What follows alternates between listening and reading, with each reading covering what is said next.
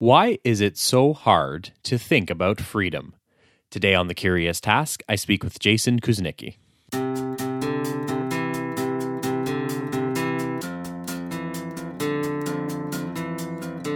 Welcome to The Curious Task from the Institute for Liberal Studies, where we explore economics, politics, philosophy, and other ideas from a classical liberal perspective. I'm Alex Aragona, your host, and today our guest is Jason Kuznicki.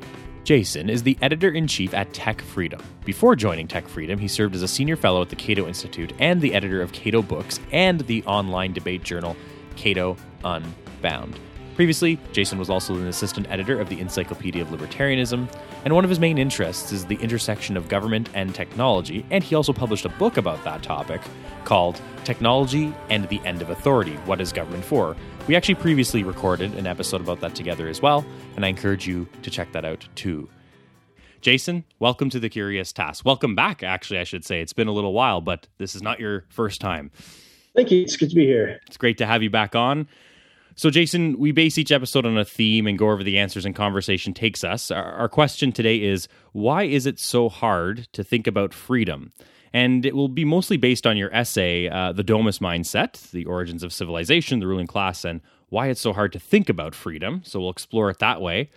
But before we can understand the Domus Mindset, which is what you're talking about in your essay, we need to understand the Domus Complex. And before we need to understand that, we need to know what a domus is. So let's start from there, Jason. Take us from the top. What's a domus? What does this term mean? What's it referring to? And then we'll get into how it's applied to some of these interesting concepts here.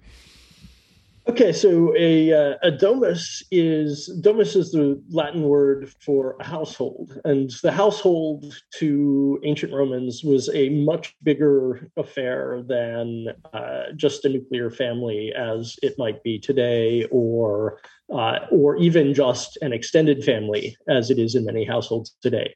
A domus was an extended family plus all of the agricultural enterprise that it was undertaking, plus all of the enslaved people that were kept there, plus all of the animals who were also chattels. It was a big undertaking, and it has a history. And we find variations on it in many, many different cultures throughout all of human history, really, both in Europe and in many other parts of the world.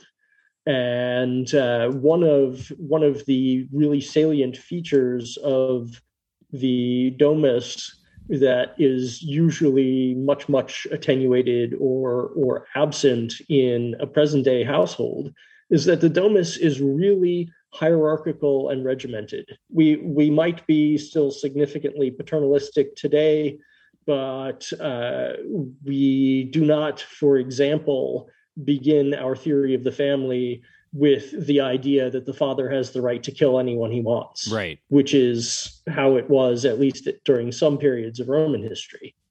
So we have moved away from a setup that was in various ways omnipresent in the history of Western civilization at the minimum, and in fact also present in many other parts of the world. We've moved away from that.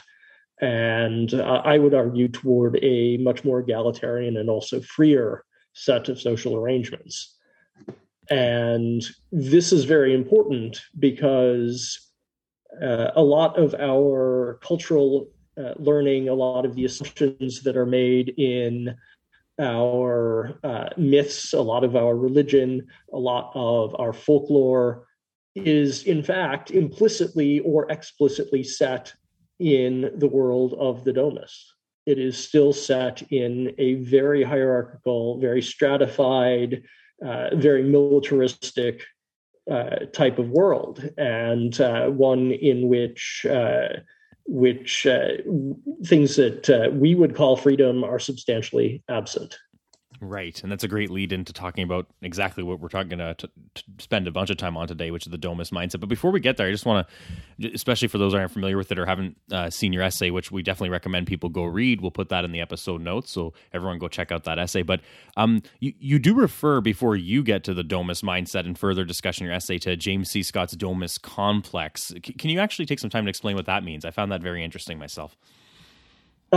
James C. Scott has this excellent book called Against the Grain, which is an attempt to sort of synthesize a lot of recent work in archaeology, and archaeology going back much before the Romans. We're talking about ancient Sumer here. And he looks at the material conditions of the first agricultural proto-states that were groups of sedentary individuals practicing agriculture, centered on a walled city, usually very hierarchical, again, very unfree. And essentially, they were slave labor camps where individuals who had been captured, or the descendants of individuals who had been captured, formed an enslaved working class, and the individuals who had captured them or their descendants formed a ruling class, which was still substantially militaristic and extractive in nature. They got their wealth from taking it. Right. And I guess this is what you mean when you say some of the earliest quote unquote civilizations look more like prison camps than anything, not necessarily bustling metropolises where free trade and liberalism was happening, right? Certainly not. Yeah, they were militaristic, enslaved labor installations that were perpetually at war with their similars. They were perpetually at war with similar states and empires. That they were organized on what were to us basically the same types of principles, and they featured really three fundamental features. Yeah, they have slaves at the bottom who are working the fields, producing what manufactured goods do exist, and they have very, very little freedom. There is a military class, which is sometimes conscripted, but sometimes a nobility, and there is a ruling/priestly class, which is above them and purportedly has some sort of relationship with the gods that legitimizes their power. Right. And so I found this actually point in your essay particularly interesting, because sometimes in I guess sometimes classical liberal libertarian, almost like mythology, if you will, there's sort of like this discussion that's passed over, which is, there was hunter gathering, everything was sort of survival, and it was essentially crap life. And then once we get sort of the beginnings of civilization, that's where we get sort of the seeds, if you will, things that'll eventually sprout into, skip ahead a few hundred years, like sort of the bedrock of liberalism. And basically just things get better when you start having civilization is the point. But you made the point sort of in your essay that if you compare at least the earliest civilizations that you just described to what was happening in the hunter-gathering side, it seems that the hunter-gatherers at the time had the better end of the stick, at least when it comes to their contemporary civilizations that they would have seen if they went to them, which were more like those prison camps like you were talking about. I found that part of the essay quite interesting. Yeah, Scott makes the hunter-gatherers look pretty good by contrast. And I think that that's a useful corrective to a lot of what we have seen about them. Now, it's difficult to say simply that they had it better. There is a great deal of evidence that hunter-gatherer societies have generally been quite violent. There's a great deal of evidence for that. What they did not do, though, was to practice mass enslavement. There was not a slave taking society on the scale that we see in early civilization. That is a new thing. And likewise, the people who were living in the first sedentary agricultural societies generally were much less healthy. There is more evidence of parasitism. They did not grow as tall, which indicates that their nutrition was poorer. There are various ways that archaeologists have quantified evidence left in the physical record that show that in some ways, not in all, in some ways, civilization in its first phase was really quite bleak. Right. And from a sort of a political economic perspective, and I intend to connect this back up to sort of the Domus mindset again, because I think this part's very interesting too. You said this sort of sedentary societies, essentially, if I read what you were saying correctly, like the whole thing became like a self-perpetuating cycle, right? You had enslaved people, or at least, some form of, at the time, the lower classes, people working that needed to, till the land, grow things, feed the army. The army would go conquer people. The high priests and the higher end rankings in society at that time needed to direct people. When there was famine, or like problems with the crops or whatever, we need to go conquer people or figure things out. And so basically it's sort of like this sort of wheel that just like perpetuates itself in these sedentary societies. Whereas I think you had a sentence that said if there was a food shortage, the hunter-gatherers would just move. So I thought that was kind of funny. I chuckled when I read that contrast. Yes. Hunter-gatherers, one of the great things about their way of life is that they're mobile. And if the environment in one place is not doing well by them, they can go elsewhere. If you are committed to a walled city-state, though, you can't really move. You are dependent on the walls for your security. You are dependent on the fields for your food. And you may not know how to be a hunter-gatherer anymore. You know how to work a field, you know about plowing, you know about irrigation maybe, and those are useful skills, but they also make you sedentary.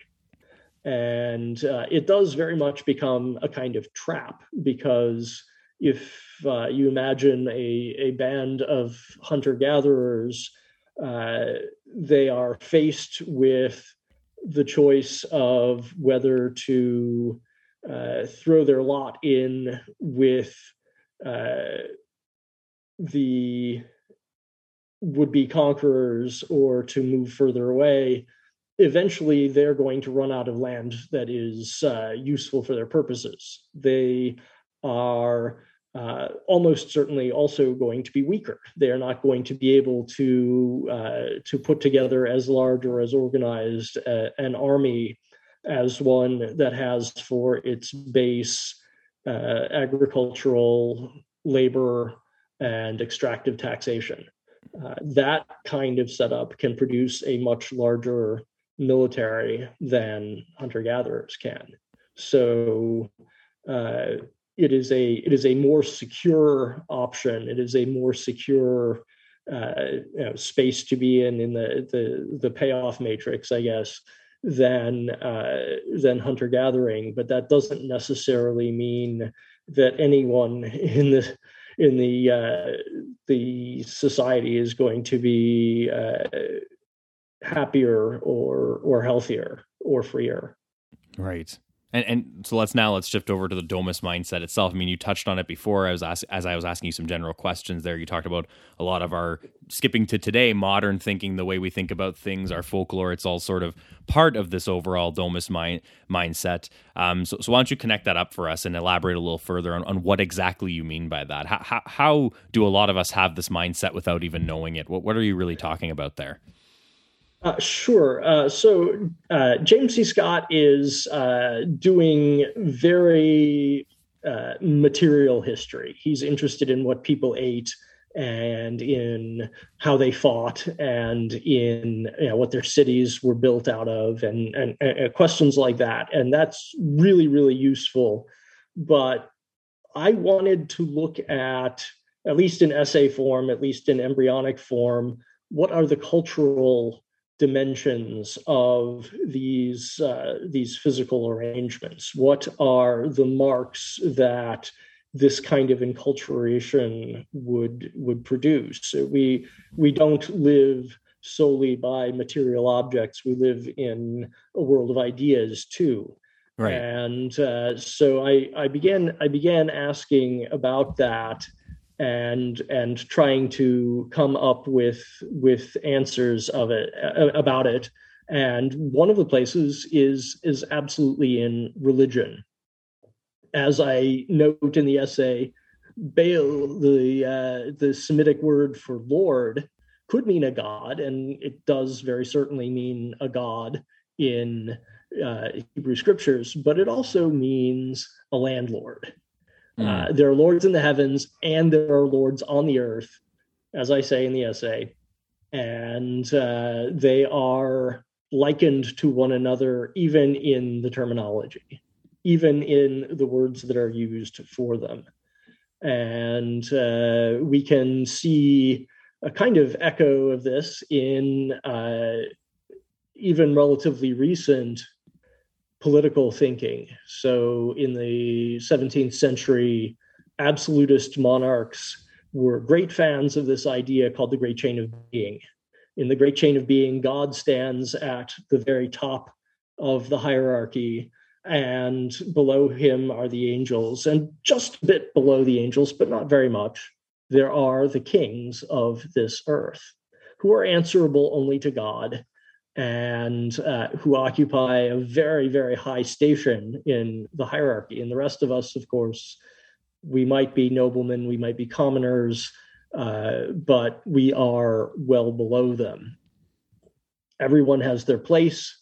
Your place is fixed. You're not allowed to move, by the way. The law says you must not, except for very specific purposes and with permission.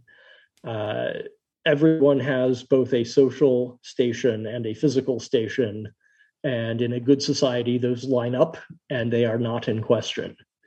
And that is something that seems to be a very common cultural formation or cultural resonance from the original, very ancient Domus mindset that has just continued and continued down through the centuries. Our fears about immigration today, I think, are significantly driven by the idea that when people come to our nation or to our territory from elsewhere, right, they must be kind of like an invading army. We hear people on the right saying this all the time. And certainly it's possible for me to imagine an invading army coming from somewhere else in the world. I can imagine that. But I don't think that the people who come to the United States for work are like an invading army. I think they're coming here for work. And that's, to me, a completely different purpose. You know, when someone comes to the United States for work, they enrich themselves and they leave us better off too. So I don't see that as analogous, but there is that enduring fear, I would say, that comes to us in part from the Domus mindset. Interesting. And pushing it a little further into more modern examples or things that you could observe, Jason, of today's Domus mindset. I'm just going to pull a quote here for discussion from your essay. So you said, one practical teaching of the Domus mindset is that nearly everyone must remain in their geographic, social, and intellectual places for the whole thing to work, the whole thing being, the world. And then you Domus go, setup, yes. Yeah. And then you go on to say, the Domus mindset valorizes and tends strongly towards stasis. Is this sort of another way of saying that everyone in their own way is sort of like a conservative, and I don't mean a conservative in the political sense. I mean, people are sort of, they might like, most people might be okay with some change throughout their life, but not too much. They usually like things in their place and things in their station. Is that sort of the idea here, that Domus mindset, even if someone wants to switch a career or be promoted at their job, it's not like there's no change and everyone stays as an apprentice, for example, for the rest of their life, but do people generally like things in their general categories and place? Is this the idea that we're all a little conservative to some degree? Well, I think obviously we are. Even someone who's quite radical would still commonly observe a lot of social conventions. Marx still put shoes on, and Mao was a big believer in traditional Chinese medicine, and for example. But those are not the reasons we identify them as radicals. Everyone does though have some tendency towards stasis. Really, though, the reason that I wrote that particular sentence, the domist mindset valorizes and tends strongly towards stasis, is that I'm alluding very distantly to the other great influence on this essay besides James C. Scott, and that is Virginia Pastrell and her book, The Future and Its Enemies. And in that book, she contrasts two different kinds of thinking about the future. One of them valorizes stasis and looks forward to a future where everything is planned out and all the questions are settled, and it's a kind of utopian society in which all of the rough edges are smoothed out and everything is perfectly planned. And the other kind of mindset, which she very much prefers, is a dynamist mindset, one in which the future is open-ended. And we don't actually know how things are going to turn out, and no one is in charge, and that is amazing. And I've lived with the ideas of the future and its enemies ever since the book came out in, I think it was 1998. I have always appreciated this book, and I recommend it very strongly to everyone. But I was always left with this question about the book, which was, why stasis? Why is it that we anticipate or frequently anticipate a future of stasis, a future in which all of the loose ends have been tucked away, and we have managed to plan everything, and it's all centralized, and it's all run in this sort of perfectly orderly way. And I am offering this essay as a bit of what would have to be a much larger answer.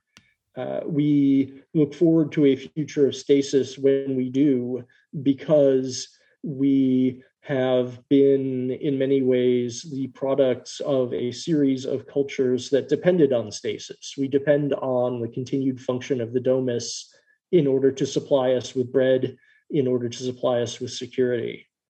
And more people have lived in something domus-like than have lived in liberal, egalitarian, property-owning, democratic societies where everyone has at least roughly equal rights. That latter formation, the formation of liberal democracy, is new, it is fragile, it is amazing, but it is something that we are still not fully used to. It is something that our culture and our myths and our religions even point us, those things point us towards stasis. Right. But but on that note, though, you're absolutely correct. I mean, most people throughout history have not lived in something and under or with anything like a liberal democratic system, and a lot of people do today. And obviously, that's better than many alternatives. However, if I remember correctly, you even noted in the essay that in some ways, one way of looking at the liberal democratic system is that it sort of takes place of the Lord and the domus setup, really. What I interpreted from that is that there is sort of a danger as well of the liberal democratic system itself becoming a form of stasis if we're not serious about dynamism. Yes, absolutely. When we find ourselves no longer experiencing freedom under liberal democracy, when we find ourselves experiencing the tyranny of the majority, it's commonly in the service of statist values of traditionalism, of trying to keep people in their places, trying to keep new ideas from bursting out, trying to keep people to traditional ways of living. much more often, I think, than someone's come up with a crazy new scheme to revolutionize how we eat. Maybe you're afraid of that. I don't know, but I'm not nearly as afraid of that as I am afraid of attacks on, for example, birth control or the right to choose an abortion when a woman wants to. Those are, I would say, examples of much more traditionalist tyrannies of the majority that we are in danger of, at least in some parts of the United States, certainly not in all. Right.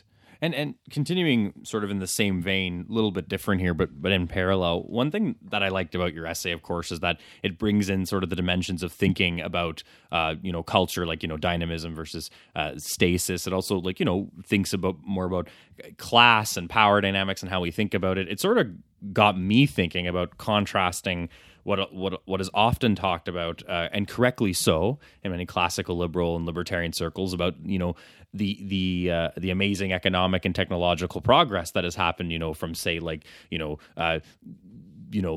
1700s, early 1800s on through now. And this is obviously true. I mean, there's been an explosion of wealth, there's been explosions of technological progress and so on and so forth. But on the other hand, there is the good old anarchist argument that basically says throughout this, we still do have sort of, they don't use this word often, but the Adomist sort of mentality and problem where in many cases, not all, it might be a rough around the edges argument, but you still ultimately have this sort of class system where you have the stationary bandits in the state and people that extract from others and oligarchs in society and so on. To me, it seems like, although you don't say it directly in this essay, it's lending a lot of credence to that sort of style of thinking where we need to bring in more of that class and power dynamic arrangement layer into our thinking rather than just, look at all the technological progress, if one is a liberal, for example.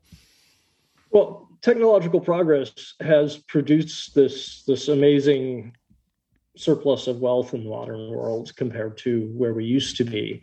And that's enabled a lot of different things. One is that we do, in fact, have much stronger governance institutions today. States can do a lot more to one another and to their citizens, to the people whom they govern. But we also have a great deal more capacity for resistance. The field of battle has been extended in both directions. We have enough money, many of us, that we can do things like decide to move to a new place if it suits us better, and purchasing or renting a room of one's own as a symbol of freedom is not at all wrong. That is something to be lauded about our wealth. And that has tended very strongly to erode traditional constraints on women and on many different minorities, which I think is great. I would like that to keep going. I would like everyone to be wealthy enough that they can bargain around or make irrelevant the social constraints that held them into hierarchical places in society. I think that would be a much better place than everyone belongs to a family, the head of the family is in charge, everyone else has to obey his authority.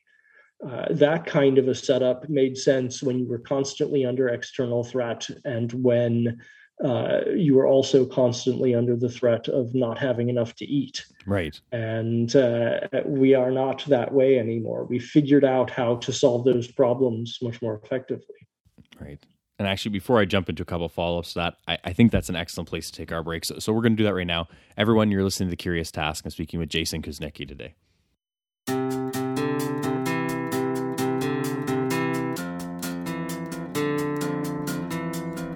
The Curious Task is a podcast from the Institute for Liberal Studies. Feel free to send questions, feedback, guest recommendations, or anything else that's on your mind to curioustask@liberalstudies.ca. As always, a huge thanks to our supporters on Patreon, including Travis Smith, John Robson, and Daniel Beer. Remember to like us on Facebook, follow us on Twitter @TheCuriousTask, rate us on Apple Podcasts or wherever else you're listening to The Curious Task, and check out the Institute for Liberal Studies.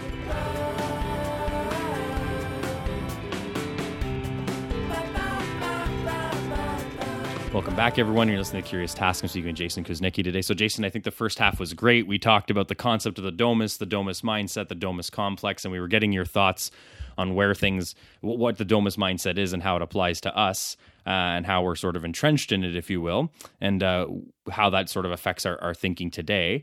One thing I wanted to follow up on, though, is that this is very interesting that you said right before the break, is that you said, I brought up the point that, we still do live with class and power dynamics today that are very troubling and are very domus-like, if you will. You brought up the point that the battlefield sort of goes both ways, that we're at the point now where, generally speaking, in society, we have the kinds of time and wealth and so on and so forth where we can effectively, and I don't want to put words in your mouth, but what I pulled from that is, fight the domus mindset or break free through the domus, if you will. But that's, I guess, sort of a circular thing. Like, it's a bit hard to do, right? Because it seems that another point in your essay is that we're kind of bad about thinking about freedom. So is this the ultimate hindrance then? Like, I mean, if we have the tools and the battlefield goes both ways, as you were saying, is one of our last barriers here that we're just not that good about thinking and talking about freedom in a different way? It is, yes. We have a lot of holdovers from older ways of thinking that we still live with and we still think with. And an example that I would use here is that there's a strong tendency to conceptualize liberty as collective. The Roman idea of liberty was non-domination by foreigners, which that's a consistent idea. It's not self-referential. It's not otherwise, I guess, philosophically damaged, but it is not individual. It is not an individual idea of liberty. And this is something that Benjamin Constant pointed out in his justly celebrated Liberty of the Ancients compared with that of the moderns. Modern liberty concerns the individual's non-domination by the state, which is something that we're still working on, obviously, but it is not the capacity to actively participate in government such that we will not be dominated by others. That was what the Romans commonly meant by liberty. And so you could be, for example, the daughter of a prominent Roman senator and describe yourself as free, although in your society you certainly were not. You were under the dominion of your father, and as a woman, your roles in society were very tightly circumscribed. You had very little of what we would call the individual liberty that is properly due to a woman or indeed to anyone in a modern liberal democracy, where individuals have rights and not the heads of household standing over them and telling them what they may and may not do. Right. And one key point, another key point, or key, I guess, to understanding the way you think about the domus mindset is your point that humans want phenomena, events, and so on to be linked to conscious human activity or a human being or persona. The idea that it's hard for us to think about, I guess, macro results or things in systems of whatever it is, political economy or whatever it is in the abstract, essentially spontaneous order in some ways too. Can you explain this a little further? Because I found this very interesting. I think it relates to almost everything we've been talking about here. This idea that the domus mindset always wants us to link things to like a persona, like if I got that correctly from your essay. The tradition of spontaneous order is relatively new, and the idea that social phenomena might be emergent not from one entity's authorship, but from the uncoordinated decisions of dozens or even millions of people, that is sort of hard to put into the narrative of the domus. In the narrative of the domus, the Lord is your protector, the Lord is the provider of bread. There are reasons why this sounds like the Lord's Prayer, by the way. And you are in a personal relationship with the one who is ordering your society insofar as you experience it. Whether you're that person's son and heir or whether you are that person's slave, you at least are in a personal relationship with your Lord. And that's a thing that I talk about in the essay as being a part of our sort of our force structure of understanding almost. This is a toolkit that we bring to thinking about almost everything. Well, who's in charge? Right. Someone's in charge. Someone made it this way. Why does inflation happen? It must be a cabal of powerful bankers who have interfered with what otherwise would be. Well, no, that's a very economically unsophisticated way of thinking about it. It does not consider emergent effects. It does not consider the ways in which an impersonal force, like an increase in the supply of money, might actually cause inflation. Now, under the current economic regime in the United States, the supply of money is actually governed, but the propagation of that supply throughout the economy and the ways that it manifests in price increases here and not there, that very much is still spontaneous and not so easily predicted. And certainly it's not the product of bankers deciding that they want gasoline to be expensive or the president or whoever. It's not that. But we want it to be that. We want to think in those terms. We want what Michael Shermer has called agenticity. Right. The idea that there is someone who's in charge makes a problem easier to think about. It makes it feel like we also have perhaps some agency. Like we could be players in the story. After all, someone else is. And someone else made it this way, so people can unmake it. But the trouble is that a system of spontaneous order doesn't always extend individual agency to people. I can't just say, well, I think eggs are too expensive, and so I'm going to change the price of eggs. Well, if you're a merchant and you do that, then you'll find yourself completely sold out, and down the street, some egg scalper will be reselling your product. Right. And by the way, reaping the profit. So we aren't always, in fact, we are almost never price makers. We are usually price takers. Mm-hmm.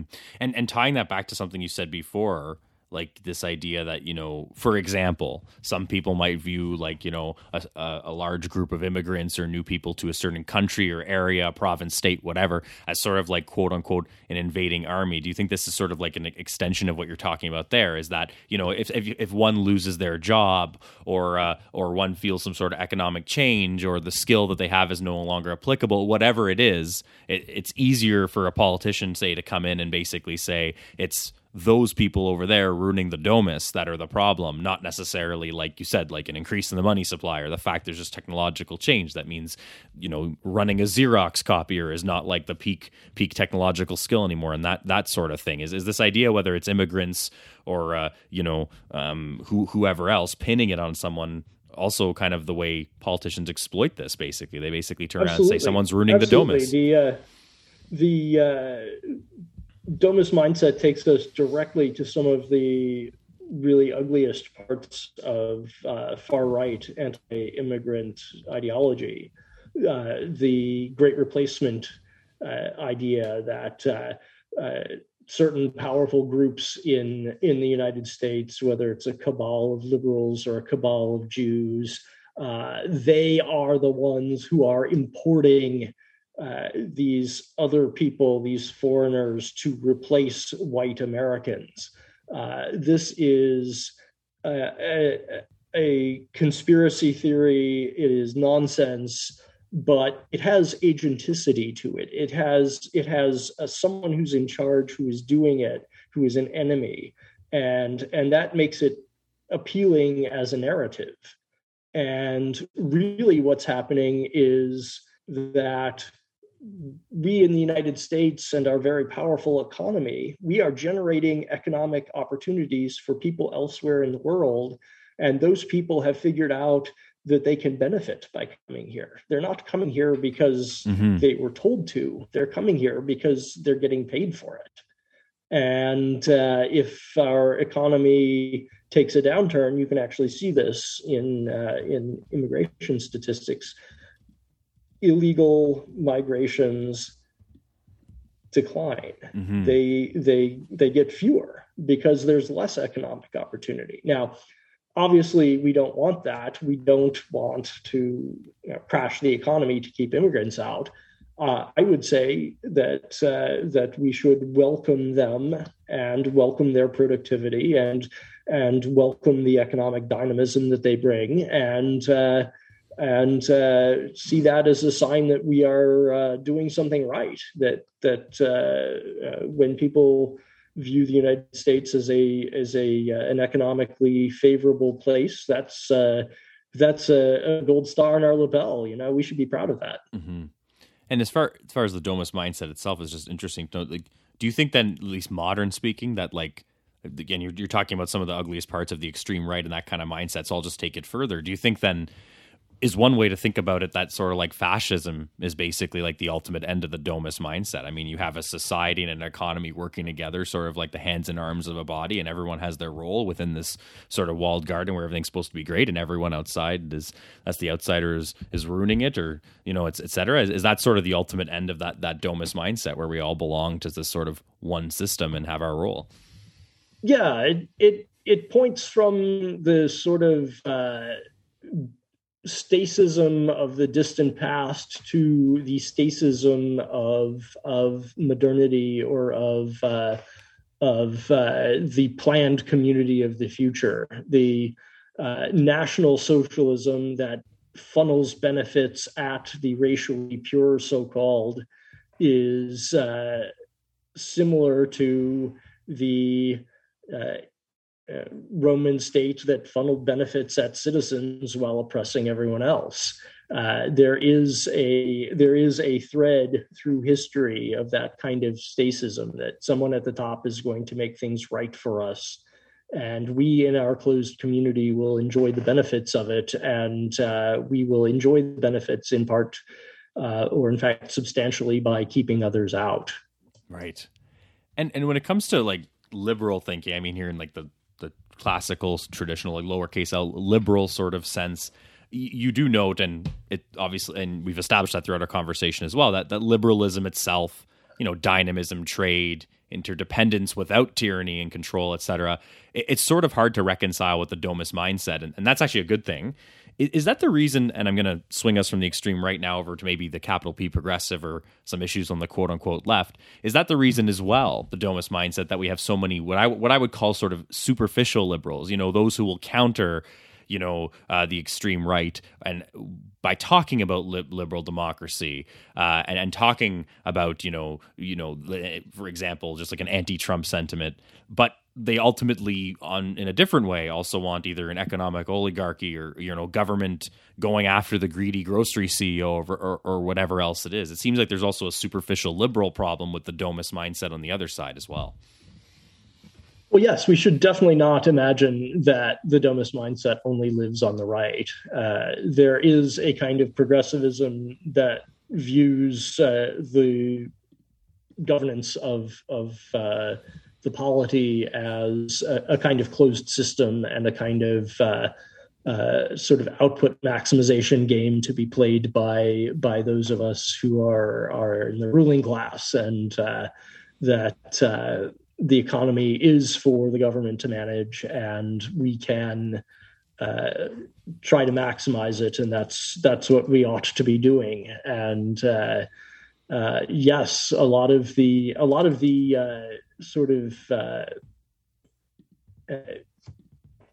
a lot of what's mentioned in what's discussed in The Future and Its Enemies is about that kind of left progressive central planning tendency, which is really aimed at stasis. It might appear like it's new, it might appear high tech and by its own terms progressive, but what it's aiming at is a kind of closed system.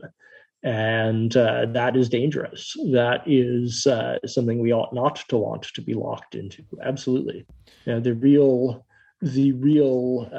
salient political division that Virginia Pastrell talks about in that book is not between left and right. It's between dynamism and stasis. And the party of stasis is not found just on the left or just on the right. It's emphatically both. Mm-hmm.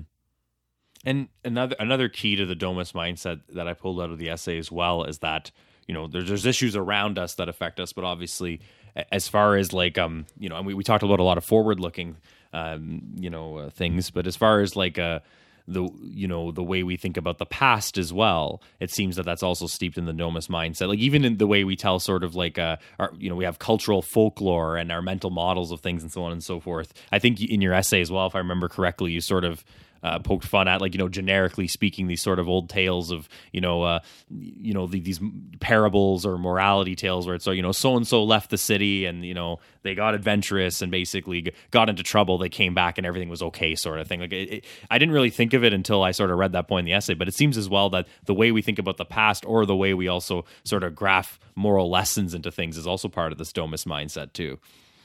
Yeah, we know that a story is over in the West when everyone lives happily ever after and things stop changing. Right. And that's I think a bit of an artifact of how in past societies, when things were going relatively well, that was when they stopped changing, because there were really only a relatively small number of changes that past societies would undergo usually. It was much more frequent that change was something like an invasion or a famine or a plague. It was never that, or almost never, that change was something like a new technological innovation that gives us more free time, or the arrival of mass literacy, or the arrival of a vaccine that saves us from a disease. That type of change is a change that has started arriving more frequently in modernity. But before modernity, change was something terrible, usually. And often the best you could hope for was to carry on as your father and grandfather and great-grandfather had done. Right. And carrying forward, I guess, cultural critique sort of train of thought we're on here too. That's how people look at things staying the same, the happily ever after. That was a very good summary. That's exactly it. That's why I laughed. But what about the way, and this might be a little hard to navigate, so I might stumble over it, but it's also interesting as I thought of the way you put this too, that the way people think about change as well, even though it might superficially appear to be change, it still seems to be part of the Domus mindset. You know, like when we hear about, like, you know, let's take American history, for example, like, you know, there was periods of change or radical sort of overhaul, you know, of the way, like, you know, governing or the economy work, you know, like let's just take, like, you know, the New Deal, for instance. This is often taught to people as sort of like, you know, now someone here has come in and basically we're changing the way we're doing things, and, we're offering a new deal to everybody, and so on and so forth. So superficially, that might seem like, you know, that people are breaking free of, you know, the oppressive boss or whatever it is and getting a fair deal and a new deal now. But in reality, is that sort of just sort of the lords, if you will, and the landlords or whoever else, the people higher up in the ladder, just changing the domus rather than breaking free of it. That seems a lot of, now that my brain is on the sort of lens that you create in this essay. I also note that even radical change that's celebrated in history, that we often still look back at today as a positive thing, is still just really just a modification or change of the domus often. At least that's one thing that I've been thinking about. I'm not sure if you agree. The proponents of the New Deal, they thought it was great because now we have a more rational direction of the economy. That was right. How they wanted to sell it, that rather than everyone going off and doing their own thing, which purportedly caused the Great Depression, although it didn't, now we have someone in charge. Now we are going to rationalize and make regular our competition, and we're only going to let so much happen in the way of change. We're going to keep this regular. We're going to control trade. We're going to now there's it is a kind of very stasis tendency in American history. Absolutely. Mm-hmm. And to round off our conversation here, as our time does wind down, ultimately you do talk about we need a sort of change in cultural folklore, the way we think about things, our mental models, the way we create abstractions, and so on. In your own mind, what does that change kind of look like in more simple terms? Like, obviously, how we go about doing that would actually be to change our mental models. That's easier said than done. But what do those new sort of mental models look like? What kind of things can people adopt in their head that sort of breaks free of the Domus mindset, whether you have it or not? Well, I haven't written that essay yet, and so this is going to be all pretty nebulous. But one model that I think is helpful and that actually has been written is by my good friend Aaron Ross Powell, who has written an essay about the need for kind of what he draws on Buddhism and the concept of sympathetic joy. His essay is titled "Goodwill, Sympathetic Joy, and Liberalism's Foundations," and he suggests that even if we don't fully understand what's going on in our neighbor's family or with their business or their hobbies or whatever, we ought not to regard those as threats, but rather as manifestations of how great human difference is. That it is amazing that we can find happiness in so many different places. And we don't have to be harmonious or in lockstep with them to do that. It might be that you spend every weekend in pursuit of the perfect barbecued chicken, or in pursuit of the best golf game you can play, or going hiking in a woods that you love, or whatever it might be. And that's really not for me. That's not what I want. But I can still be happy for you and recognize that in a society of great individual freedom, we're going to end up with lots and lots of different kinds of life. We're going to see many different practices, not just in our hobbies, but in our livelihoods, in our religions, in our family life. And we ought not to regard those as threats, because we are, first of all, we're not dependent on harmonizing everything into the domus, as it were, for our food or our security. Right. So this kind of goes back, kind of traces a bit of the conversation about like a liberal style of like pluralism in society, and sort of that kind of like, accepting that there's a multifaceted society and different kinds of people around you, sort of thing. Yeah. And one big part of doing that is just recognizing that what works for me isn't actually going to work for other people. And we understand less about the interior lives of others than we have probably been led to believe. We don't really have as much capacity to judge the individual happiness or well-being of others as we might imagine. Mm-hmm.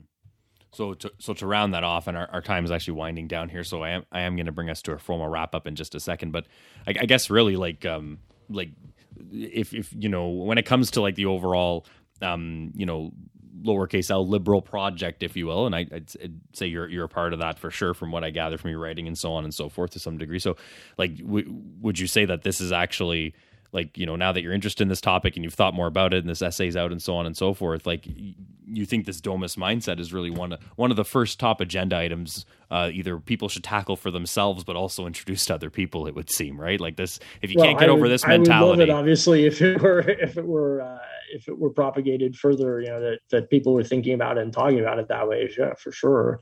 Everyone who writes an essay wants it to be successful, obviously, but I wrote it in part because I wanted to try to write a really big cultural history. I'm a product of an academic history training, which tends to write microhistories, the history of one nunnery between 1850 and 1860 or something like that. Right. Just very tiny little histories of, this newspaper that was ephemeral and only published for 2 years or whatever. And I've kind of reacted against that. And I've also reacted against the idea that history always has to be very scrupulously value neutral. It's not value neutral. History is where we go to tell stories. Can we tell stories about history that are simultaneously truthful and that also allow us to think productively about how to improve ourselves? I think the answer to that is yes. And that's one of the reasons why I've written this and the other essays on my Substack. I'm trying to write in a sort of conscious response to those tendencies in American academic history. Right. You would see big histories like the kind that I write in the 18th or the 19th century.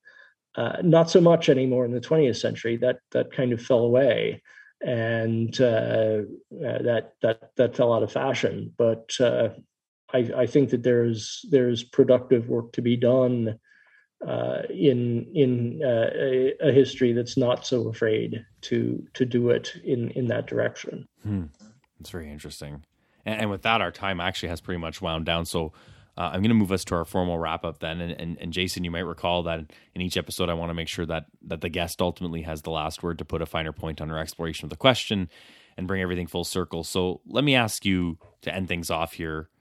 What do you ultimately hope are the main takeaways for someone listening to you here on why it's so hard for us to think about freedom and what we can do about the domist mindset? And in other words, if you want someone to leave here today listening to us with only 1, 2, or just a few takeaways, if anything, what would that be that you'd like to leave them with? For the most part, our ancestors were sedentary subsistence agriculturalists who paid their taxes because they were terrified of their lords, and they were even more terrified of the people who lived in the next valley over. And these are the people who gave us a lot of our cultural assumptions on a really deep level. And that's created a kind of mismatch in our lives between received wisdom and how to live productively and happily in modernity, which has a very different set of underlying economic and security constraints than ever before. Modernity is weird in history, and most of history looked very different from it.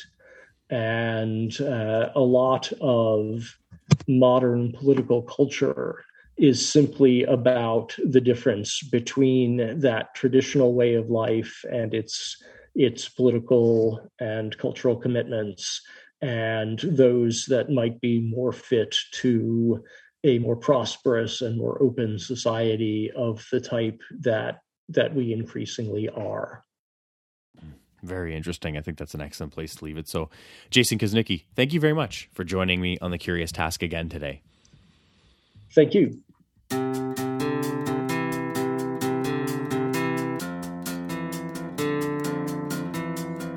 Curious Task is a podcast from the Institute for Liberal Studies. This episode was produced by Alex Aragona, Sabine Elchediak, and Eric Seguin. Our executive producer is Matt Buffton. The music you hear on the podcast is by Lindy Voppenfjord. You should check out his other stuff online. The Curious Task exists today because of donations of time and money from those creating it and listeners like yourself. Check us out on Patreon and find out how you can support us and get access to exclusive offers. I'm Alex Aragona, and thank you very much for joining us on The Curious Task.